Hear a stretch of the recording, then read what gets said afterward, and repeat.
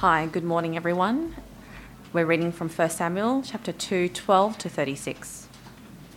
Eli's sons were scoundrels. They had no regard for the Lord. Now it was the practice of the priests that whenever any of the people offered a sacrifice, the priest's servant would come with a 3-pronged fork in his hand while the meat was being boiled, and would plunge the fork into the pan or kettle or cauldron or pot. Whatever the fork brought up, the priest would take for himself. This is how they treated all the Israelites who came to Shiloh. But even before the fat was burned, the priest's servant would come and say to the person who was sacrificing, "Give the priest some meat to roast. He won't accept boiled meat from you, but only raw." If the person said to him, "Let the fat be burned first, and then take whatever you want," the servant would answer, "No, hand it over now. If you don't, I'll take it by force." The sin of the young men was very great in the Lord's sight, for they were treating the Lord's offering with contempt. But Samuel was ministering before the Lord, a boy wearing a linen ephod. Each year his mother made him a little robe and took it to him when she went up with her husband to offer the annual sacrifice. Eli would bless Elkanah and his wife, saying, "May the Lord give you children by this woman to take the place of the one she prayed for and gave to the Lord."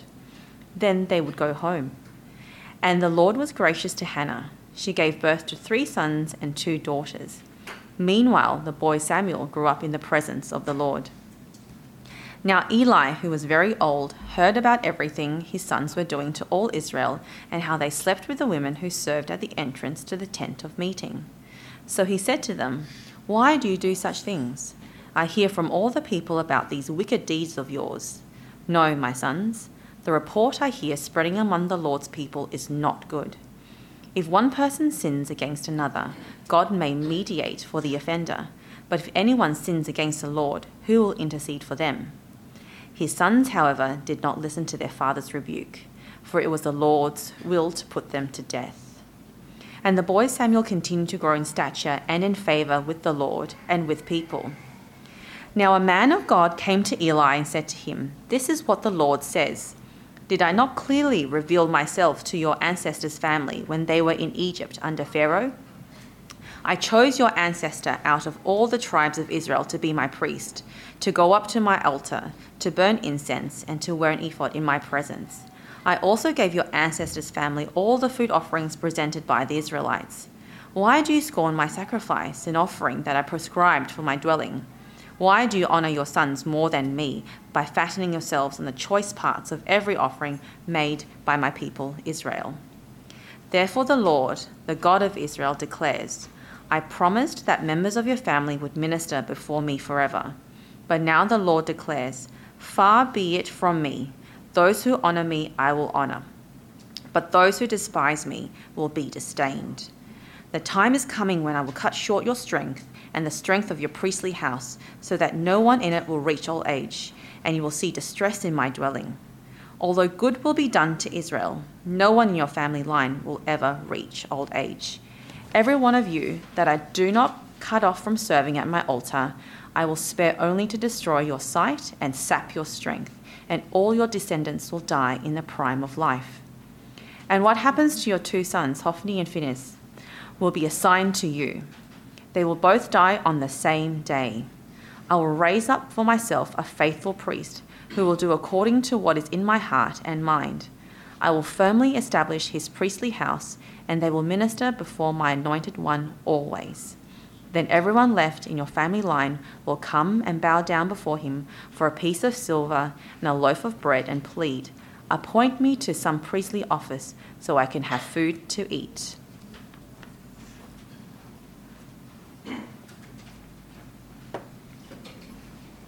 Thank you very much. Well then, the picture there that you can see on the screen is one of the most viewed images of the last few months. This is the moment, of course, when the then president of the Spanish Football Association, Luis Rubiales, forcibly kissed one of the Spanish players on the lips after their victory in the Women's Soccer World Cup. His actions, of course, quickly gained him a lot of negative publicity around the world, with many people calling on him to resign. And then things really snowballed after that. Of course, he refused to make any kind of apology. He was accused of sexual assault in the Spanish courts. There was all sorts of internal investigations in the sort of Spanish Football Association as well. There was increasing pressure on him, and then he did eventually resign a few weeks later on. Now, I'm really not sure what you make of all the ins and outs of that particular story, but one thing I'm sure that we all agree on is that we all desire accountability in leadership. We all desire that leaders who abuse their positions are held to account. We have high expectations of leaders. We expect their behavior to match the position which they are in, and if their behavior falls short, then, well, we expect action to be taken. And if all this is true for the world around us, how much more would we expect it to be true in the church, where our leaders are also representing God in the world and are meant to be caring for their people as Christ's under-shepherds? I think this makes it even harder for those of us who are Christians when we see Christian leaders who really aren't matching up to the calling that they have been given. You probably know what it's like. We benefit from somebody's teaching, maybe. We read their books. We follow them on Twitter or X or whatever it's called these days. But then we hear that they've been involved in some kind of terrible scandal and have resigned or left or been kicked out, leaving others to pick up the pieces. And I know that there will be those of you here for whom these things feel really personal. You're actually someone who has been harmed by bad Christian leaders. And that leaves us asking all sorts of questions. It gives us doubts. It may even lead to us wanting to walk away from the Christian church or even faith in Jesus Christ himself. And so how should we respond to bad Christian leaders? Well, obviously it's a really big question, but we do get at least some answers from our passage this morning, I think, in 1 Samuel. If you're here last week, then one of the things we saw then was that God really cares about the leadership of his people, and so we saw that God raised up Samuel to be their leader. This week then, we see that the angle changes a little bit as we come to look at the contrast to the person of Samuel and the subject of bad leadership. We've been introduced previously to the wicked sons of Eli back in chapter 1, verse 3. And now we see what they are up to and God's response to it. So then with these things in mind, let's get into our passage this morning. And so number one, then on your sheets, we see that here we have a message of encouragement. And here we see that God will judge the corrupt leaders of his people. Now, we may well ask, well, how is that encouraging that God judges bad leaders? But hopefully we will see that it is. But to start off with, let's look at these two sons of Eli, Hophni and Phinehas, and what they were up to. So, as I mentioned a few moments ago, we were introduced to them last week, but now verse 12 tells us very unambiguously that Eli's sons were scoundrels. They had no regard for the Lord. Now, the translation scoundrels there is actually way too weak. It sort of almost gives the impression that these guys were kind of lovable rogues. But the word in the original is actually sons of Belial, which is actually really strong. It literally means sons of evil or sons of the devil, sons of the evil one. It's a word which is used elsewhere in the Bible, in the book of Judges, for instance, to describe those who rape and kill. So these guys are really, really bad. They are evil men. And the root that we are told there is that they had no regard for the Lord. It literally says that they did not know the Lord. How terrible it is when the leaders of God's people are even described as not knowing God. How awful. What were these guys doing? Well, we see that they were greedy. So the Old Testament law had made more than adequate provision for the priest to eat some of the meat which came from some of the sacrifices which were being offered to God in the tabernacle. But here we see that the behavior of these leaders was going way beyond that. And so we're told in verse 13 that they liked hot pot. While the meat for these sacrifices was still boiling, they would send along their servant with his fork, and he would dip it into the pot and then take some of the meat back to the priest's quarters, a sort of priestly lucky dip. And then even before the worshippers had actually reached the place of sacrifice, they would demand some of the raw meat to roast themselves.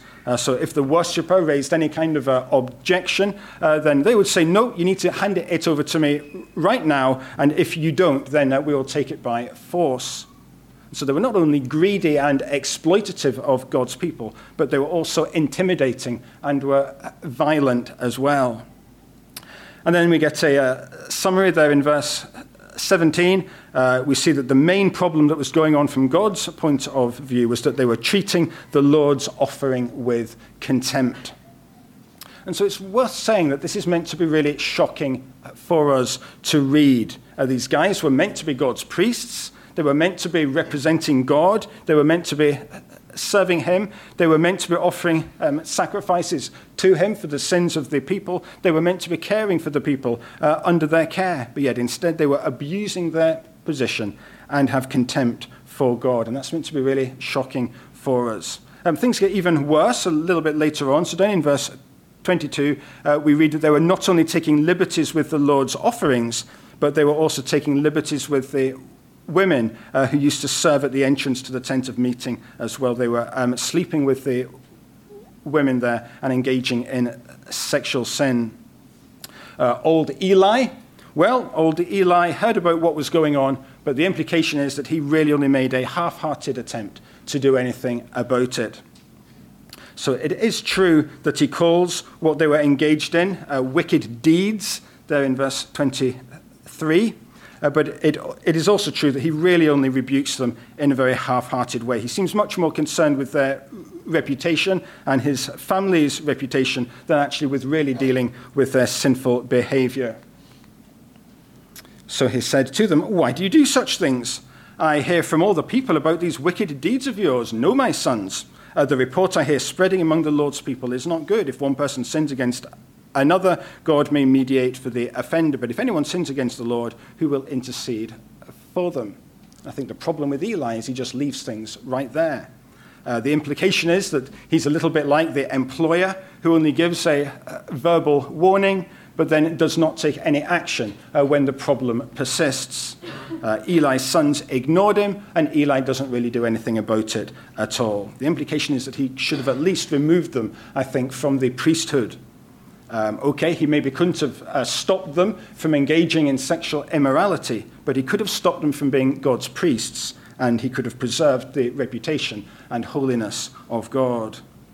The implication a little bit later on from verse 29 is actually that Eli was benefiting personally from what his sons were up to. And so he was compromised and was half-hearted and refused to take action. And so all of this brings us to God's judgment. So at the end there of verse 25, we read that his sons, however, did not listen to their father's rebuke, for it was the Lord's will to put them to death. So here we have the judgment of God. What a sobering verse.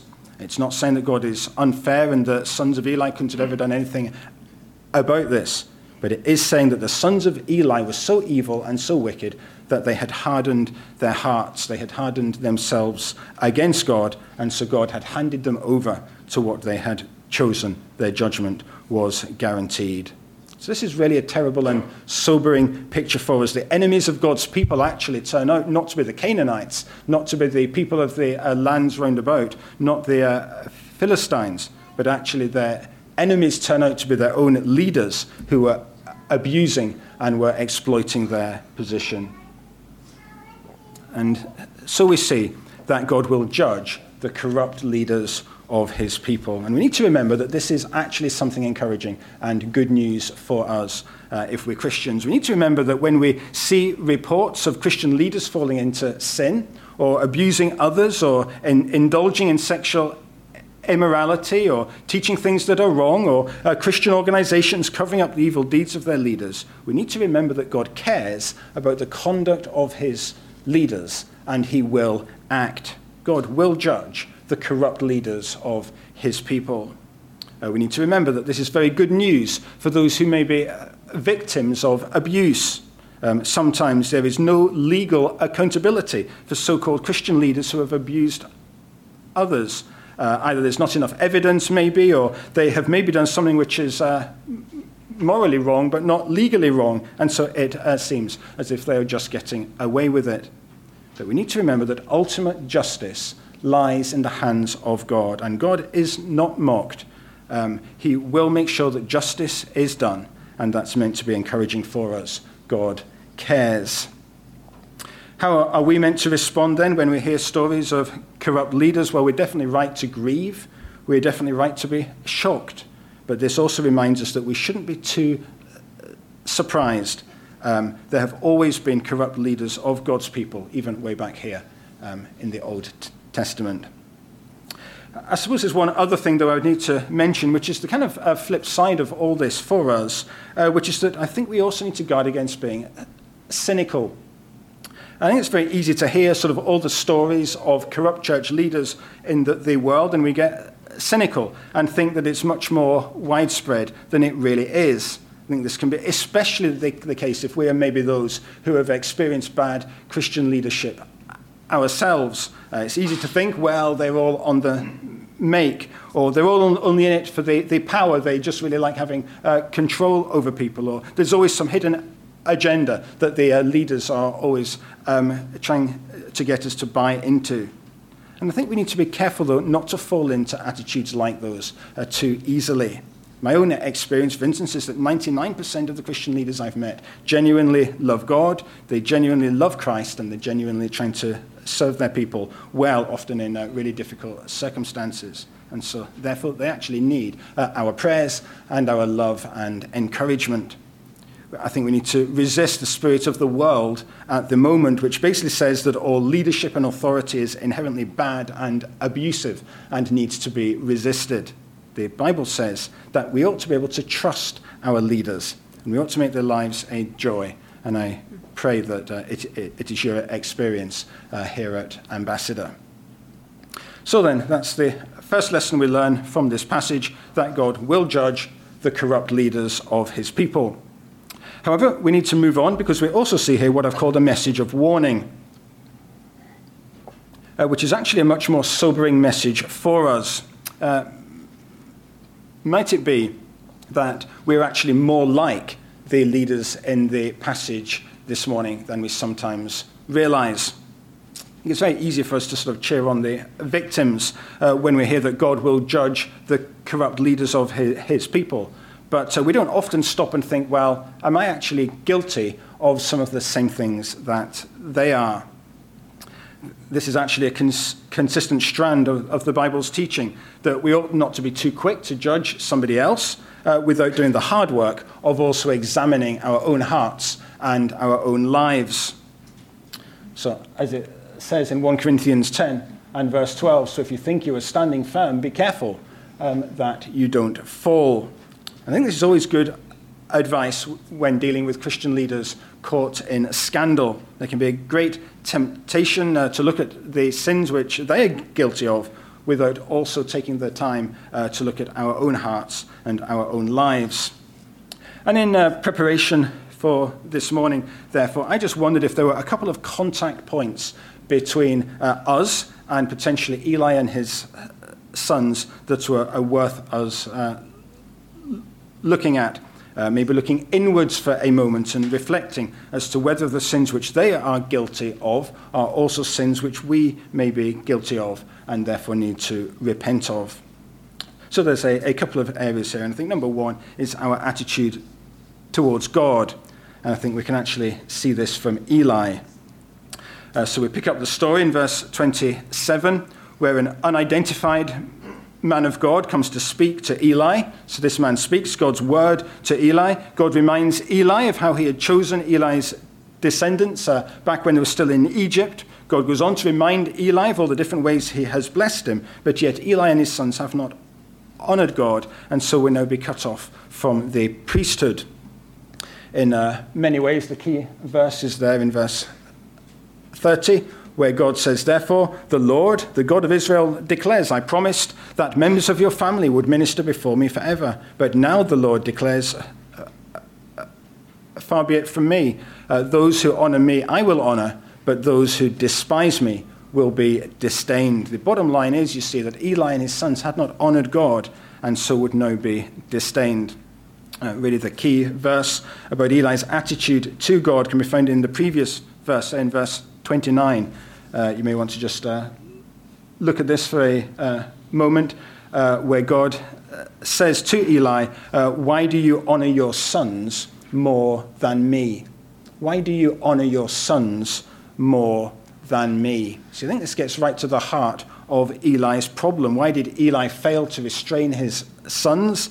Why was Eli so apathetic about the corrupt leadership that was present in Israel? Well, here's the answer. He honored his sons and prioritized them more than he honored and prioritized God and his holiness and his glory.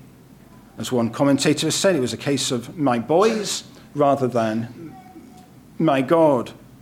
So I wonder, is this one of the areas possibly where we can be a little bit more like Eli than we often think? For those of us here this morning who are parents, is there a danger that we are honoring our children and prioritizing them more than we are prioritizing and honoring God? Is that a danger for you this morning? You see, this is basically saying that if we are so concerned about being liked by our children, that we don't discipline them appropriately, especially when they are young, then we are open to exactly the same sort of rebuke that Eli receives here. Why do you honor your sons more than me? And of course, it's not only for those of us who are parents here either. It's very easy for many of us, I think, to look at Eli and, oh, well, he's just weak and spineless. But how often do we do exactly the same things that he did, and we fail to honor God? We let all sorts of sins go, maybe in our own lives, maybe in the lives of other people near us, and we fail to honor God, even if we would say we are Christians. Are you in danger of honoring some other person or some other people more than you honor God? That's, I think, one of the challenges here from Eli. However, there's also another attitude here as well, which this passage forces us to think through, which I think is our attitude towards Christ and his cross. So you remember a little bit earlier on in verse 17, we saw that one of the main sins that the sons of Eli were guilty of was that they were treating the Lord's offerings, the Lord's sacrifices, with contempt. They abused the sacrifices, remember, that were being brought by the worshippers, and they used them for their own ends, to eat the sort of extra meat rather than the worship of God. I think one of the implications of this for the wicked sons of Eli later on is that there can be no salvation for them. As verse 25 says, if they sin against God by treating his sacrifices with contempt, then who will be left to intercede for them? They are rejecting the sacrifices offered in the tabernacle, which means that there is no way, actually, for them to get right with God. It's a little bit like if somebody was drowning in Victoria Harbour, someone sees that they're in trouble, and so they pass them a life belt, but yet the person who's drowning keeps on just pushing the life belt away. That's the image here. They continue to reject the one thing that can actually save them. That's what the sons of Eli were doing here, and of course it can be exactly the same for us too. The Bible is clear that the death of Jesus Christ in our place on the cross is the only way for us to be saved. But if we consistently reject him and keep on pushing him away, then of course there can be no salvation for us. As it says in John 3 and verse 36, whoever believes in the Son has eternal life, but whoever rejects the Son will not see life, for God's wrath remains on them. You see here, it's very easy for us to look at the sons of Eli and think, oh, well, I would never ever do anything like that. But the Bible says that if we aren't a Christian, then every time we refuse to believe in Jesus, we're doing exactly the same thing. We push the life belt away and reject the one thing that can actually save us. There's no other way of salvation that God has. The only way to be saved is through Jesus Christ, taking our sin and shame on the cross, so that everyone who believes in him can cross from death to life. So there's a really important point here for you if you aren't a Christian. What is your attitude to the death of Jesus Christ this morning? Please don't keep on just pushing the life belt away. I think there's also an important challenge here if we're Christians as well. Okay, we may well say, well, I'm kind of hardly treating the death of Jesus with contempt. And of course, that may well be true. But what is our attitude to the death of Jesus if we're Christians? Are we glorying in it? Are we thanking God for it? Are we appreciating it more and more? Or if we're honest, have we grown pretty bored of Jesus' sacrifice for sins on the cross? It fails to excite us anymore. We come to church, we may sing songs about it, we may take communion occasionally, but has Jesus' death lost its magic for you? Well, if so, I really hope that the example here of the sons of Eli can jolt you into action. Don't ever treat lightly the one thing in the universe that saves you. The one thing that's more important than anything else in all life. As we often sing, I will glory in my Redeemer, whose priceless blood has ransomed me. Mine was the sin that drove the bitter nails and hung him on that judgment tree. I will glory in my Redeemer, who crushed the power of sin and death, my only Saviour before the holy judge, the Lamb who is my righteousness. We may not have treated the sacrifice of Jesus with contempt, but are we glorying in it such that it is our life, our sole hope, and our love? So anyway, hopefully you can see that a bit of self-examination from a passage like this can be very good and healthy for us. However, there's one last point which I'd like us to look at, which I call the message of hope.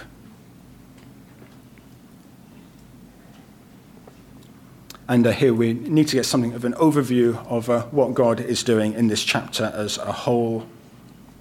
And so you probably notice that this chapter alternates, especially in the first half, with accounts of the growth of Samuel on the one hand, with accounts of the wickedness of the sons of Eli on the other. And so the verse just before our chapter starts, so chapter 2, verse 11, says then Elkanah, which is Hannah's husband, went home to Ramah, but the boy ministered before the Lord under Eli the priest. Then obviously we have the account of the wicked sons of Eli, which we've already looked at.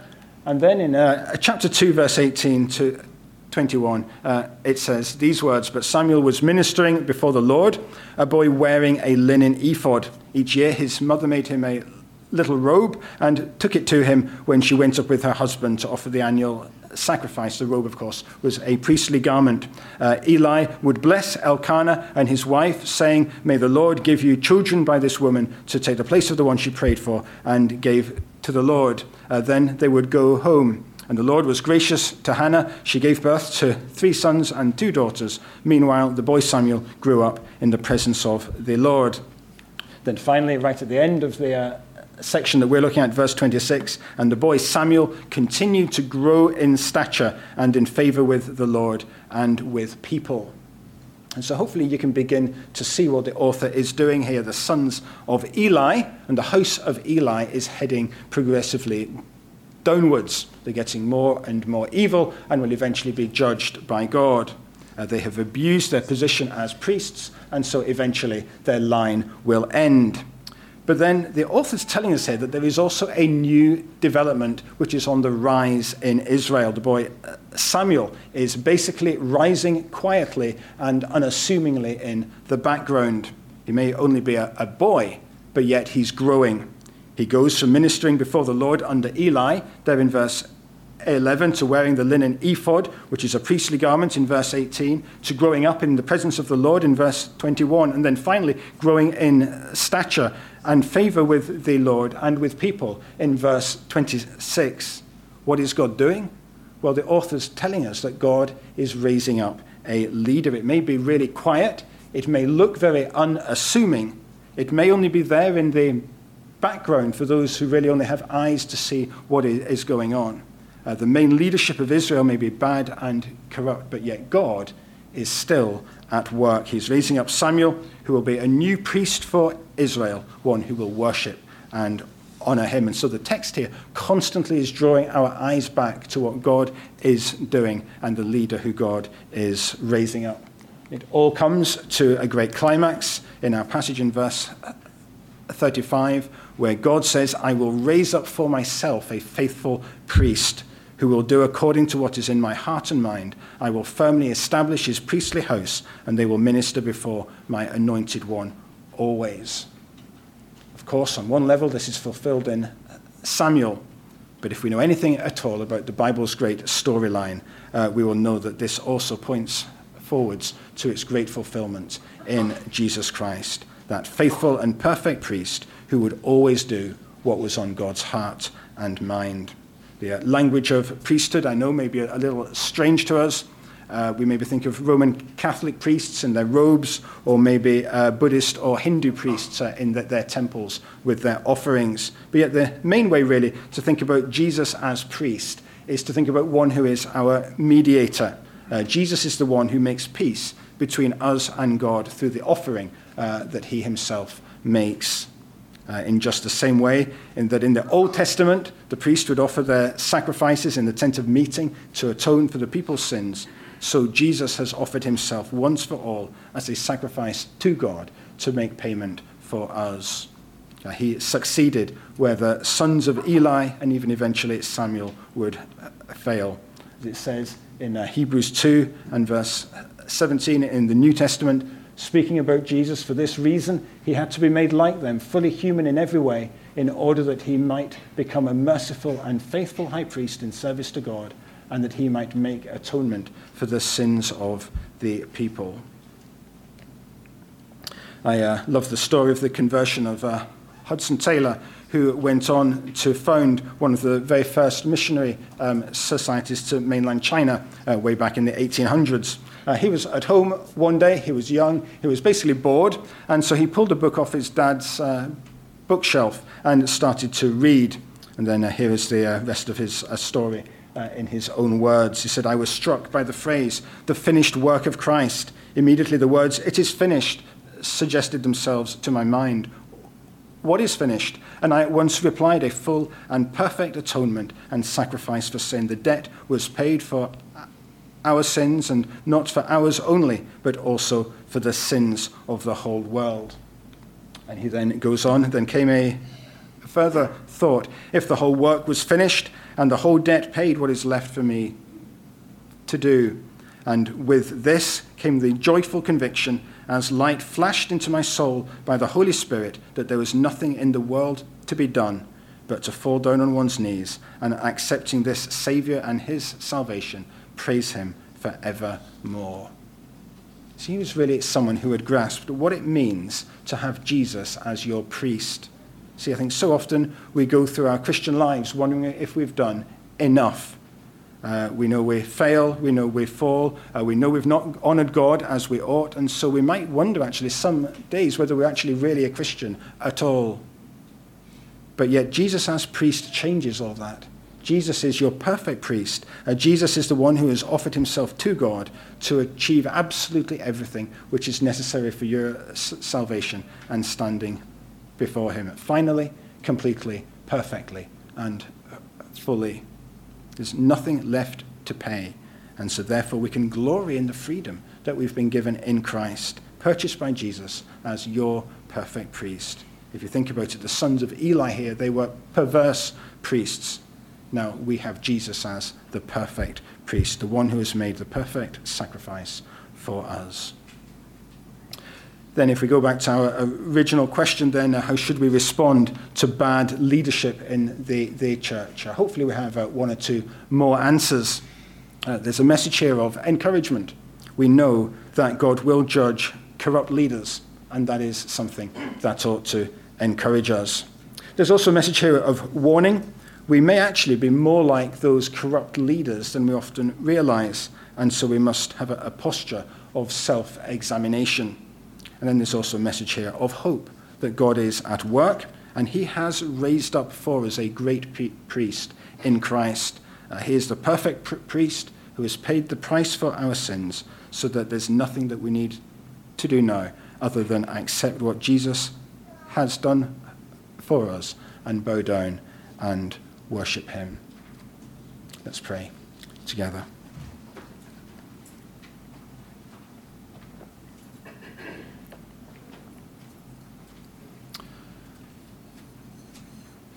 Lord, we want to give thanks for your word to us this morning.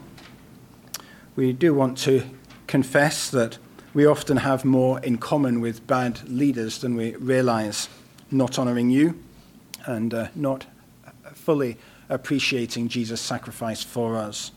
And so we pray, Lord, that you would forgive us. We thank you for raising up Jesus for us as our great high priest, one who made the perfect sacrifice for us on the cross so that we can be those who live in your presence forever. We give thanks, Father, that you're always at work, and we commit ourselves to you now in Jesus' name. Amen.